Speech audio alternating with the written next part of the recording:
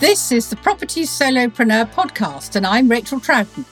I'll be talking about everything you need to create wealth by building your portfolio in a sustainable and profitable way. I'll be sharing the realities of a property investing business. I'll talk bricks and mortar, buy-to-let, HMOs, flipping and planning game, as that's what we all enjoy doing. But I'll also share how to use good systems, processes, and find the right professionals to work with. In fact, everything that will enable you to become a successful property solopreneur. Hello, and welcome to this week's episode. And we're talking about how you view your success this week, because we're getting towards the end of the year and we're all looking at what we've done and what we hoped we were going to do and what we didn't do. And I think we all fall into two brackets really about this. Some of us will be whooping and leaping around the room going, I've never had such a good year. It's been amazing. In fact, OMG, how amazing am I? You know, you just have this inability to keep yourself on a high of excitement about it. And then, of course, there's the others. You'll be beating yourself up because yet again, another year has gone by, not a lot changing, no great increase in wealth. Frankly, that little monkey is on your shoulder telling you that, well, what did you expect? You always knew you wouldn't be able to achieve what everybody else can do. You know, you hear what people do, but that's not really in your capabilities and your skill sets. Now, there are many reasons why people may not feel that they can succeed, but actually it is down to us as to how to put ourselves in the right place. And first of all, I'm going to say many of you will have achieved far more than you thought. And you may be one of those people, and this is worth keeping in mind, that actually write a business plan, but it's not the real business plan. No. You've written down lots of figures, but the real figure that you're trying to aim for is invisible. And if it's not hit, you feel a failure. So you perhaps had, I want to hit 100 grand this year. And you did. So you should be celebrating, but no, you're not. You're crying. Why? Because the invisible figure said 200,000. You're being so unfair on yourself. And it will just go on because when you've hit that 200,000, you'll then think, well, I want to make 1 million. And you don't cry. You cry again when you get to 1 million because it wasn't double-digit millions. You constantly self-sabotage in that direction. Now, I know this is uber simplistic. It really is. But it's something I hear a lot about in my one-to-one mentoring and mastermind groups about failure and why people feel they're a failure. And actually, they're quite often not a failure. It's just that they have put it in their mind that they are. And I think you've just got to think about, what is it that I'm trying to achieve when you're writing your business plans, and being absolutely strict on yourself. If you want to make 100 grand, put down 100 grand. If you want to put down 200 grand, put down 200 grand, but do not have an invisible number.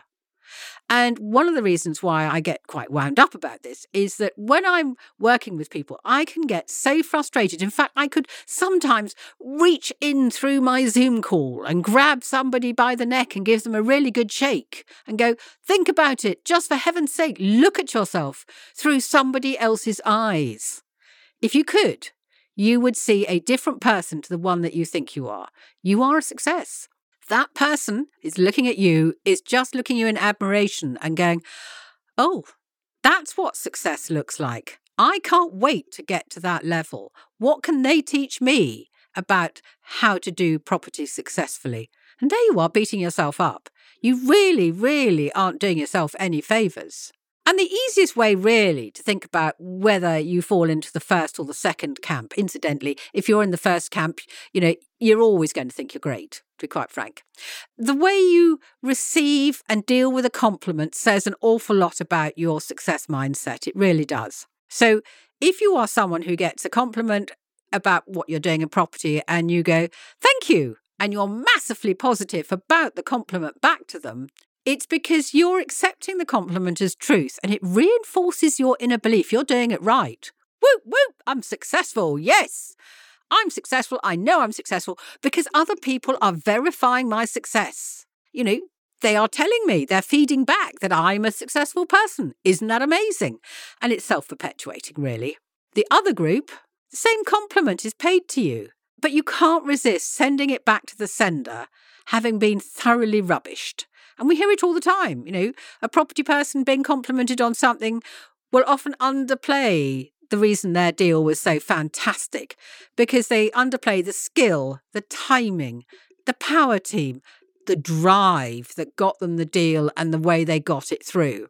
And they'll say things like, I was just in the right place at the right time, and there I was, and the deal fell in my lap. Nonsense. Or the market was terribly kind to me. It was getting a bit soft, a bit wobbly, but where I was, it all worked. Nonsense. You did a really good job and you had built the right amount of profit margin into what you were doing. Another one is, finance. My mortgage broker is amazing. It could sell snow to the Eskimos, so I knew the finance would go through. Nonsense. You were able to get that finance because A, you've chosen a broker who understands what you're doing. You're not just using any mainstream person, but you provided them with the figures and the work they needed to be able to display to the lender that you were worth lending to. The most common actually is, well, I was terribly lucky. Sorry, lucky had nothing to do with it. If you're working in an area that's really outstanding at the moment, it's because you've done your sums and you know that area is going to be good for you. I could go on, couldn't I? So you've got to be really, really firm with yourself. Have you heard anything or slightly similar to the above just coming out of your lips? The more you say it, the more you're going to believe it. So you've got to get a grip, haven't you? You are actually in control of your brain, your voice box and your lips. So get them all working together and starting to say the stuff that you want to hear. And then you'll start to believe it. The more you say it, the more you believe it. It's absolutely true. So when you get that lovely compliment that your single let was an absolute stonker, then say, yes, it was. It delivered on my plan. It will go on delivering for years and years, being the backrock of your income in your property portfolio. And delight on it and enthuse and listen to the compliments in the same way that the clever clogs in the corner of the room who's doing a 23-bed commercial to residential with a GDV worth 1.5 is delighting in it and talking to his friends and being admired by others. Everybody in property will find that they're doing something totally different to anyone else in a room. And yet, interestingly, we can all look at the numbers, look at what you've done and go, wow, that was good. That was successful. And it's not about being the biggest and the cleverest and getting the most money every year. It's about, did you deliver on what you wanted to deliver? It's personal. That is the thing that you've got to do. Well, it may be that you're just looking for an excuse as to why things aren't going your way. Now, it's very human, isn't it?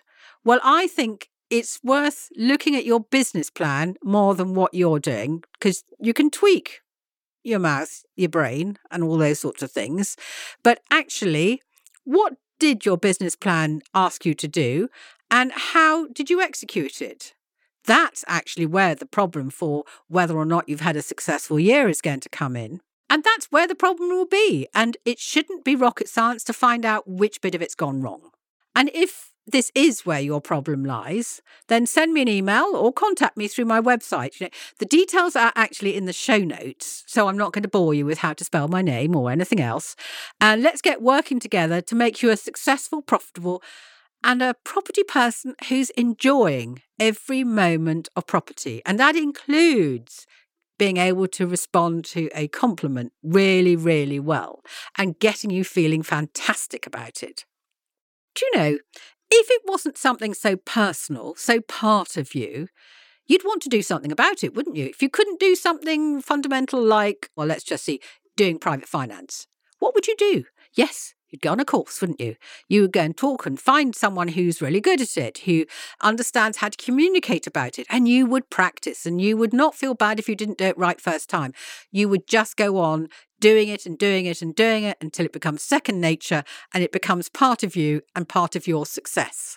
So to succeed or not to succeed, it's up to you to ask the question and to take on board the answer, find the answers and to help to remove that blockage. Right. That blockage of how to do success is now out of the way, isn't it? So let's get on and find a more pressing problem in our business, something that needs solving so that we can make next year the best year ever. Thank you for listening to the Property Solopreneur podcast with Rachel Troughton. If you want to create a professional and profitable property business, download my property business checklist now at racheltroughton.com/checklist.